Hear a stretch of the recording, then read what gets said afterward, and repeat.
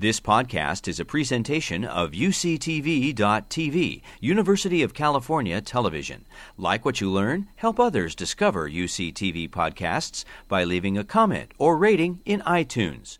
Yeah, so the front part of the brain is responsible for a lot of really important day-to-day things. You know, I think of it as the CEO of our brain. You know, it is little guy sitting there making decisions, you know, allowing us to know what we want to do today, plan our day, execute that plan, motivate us in order to sort of go ahead with our plan. It motivated all of you to come here today and listen to this lecture, and helps us organize, etc. So when it is affected by Alzheimer's disease, then people start losing this capacity, and they might start having difficulty with problem solving. Maybe they were always good at mechanics and they stopped knowing how to do that. You know, maybe they tended to their garden and knew how to organize it and stopped doing that. A lot of people, it can show up at work because remember, these are people that could be younger, in their 50s, and so oftentimes they are still working and they may start making errors or judgment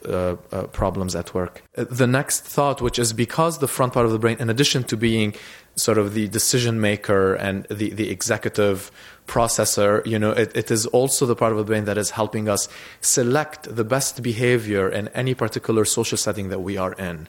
If you think about social situations, you could be in a very professional situation or in a family situation, or you could be out with friends having drinks.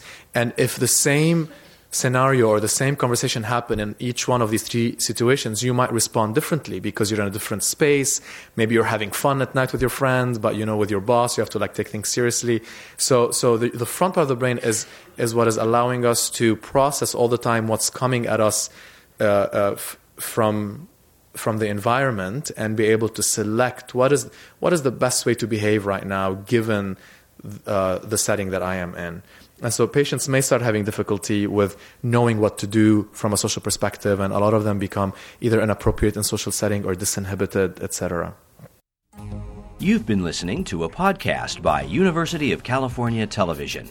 For more information about this program or UCTV, visit us online at uctv.tv.